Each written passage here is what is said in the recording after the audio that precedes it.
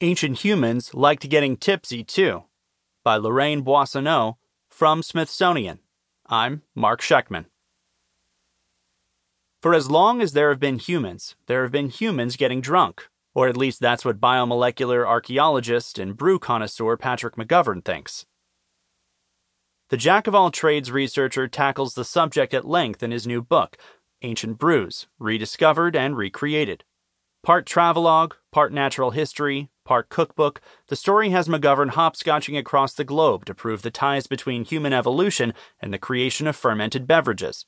He describes archaeological digs and the migrations of ancient humans from one continent to the next, the chemical analysis used to discover which ingredients went into the drinks, and his forays into experimental archaeology with Sam Calagione, founder of Dogfish Head Brewery, in which they recreate 9 ancient beverages.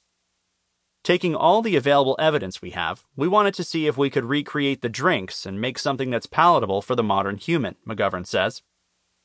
These drinks, despite the moniker brews, they include wines, beers, and extreme fermented beverages that use any combination of ingredients to produce an alcoholic drink, run the gamut from the oldest known alcohol, which comes from China, to a chocolate concoction based on research from Mesoamerica.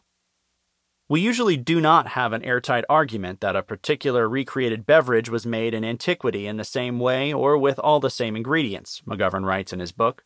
Our ultimate objective is to gather as many well-verified pieces of the puzzle as possible, hypothesize about what ingredients most likely went into the brew and how it was brewed, and then try to replicate it. Interweaving archaeology and science, Patrick McGovern leads us on his adventures to China, Turkey, Egypt, Italy, Scandinavia, Honduras, Peru, and Mexico to learn about humankind's love affair with alcoholic beverages.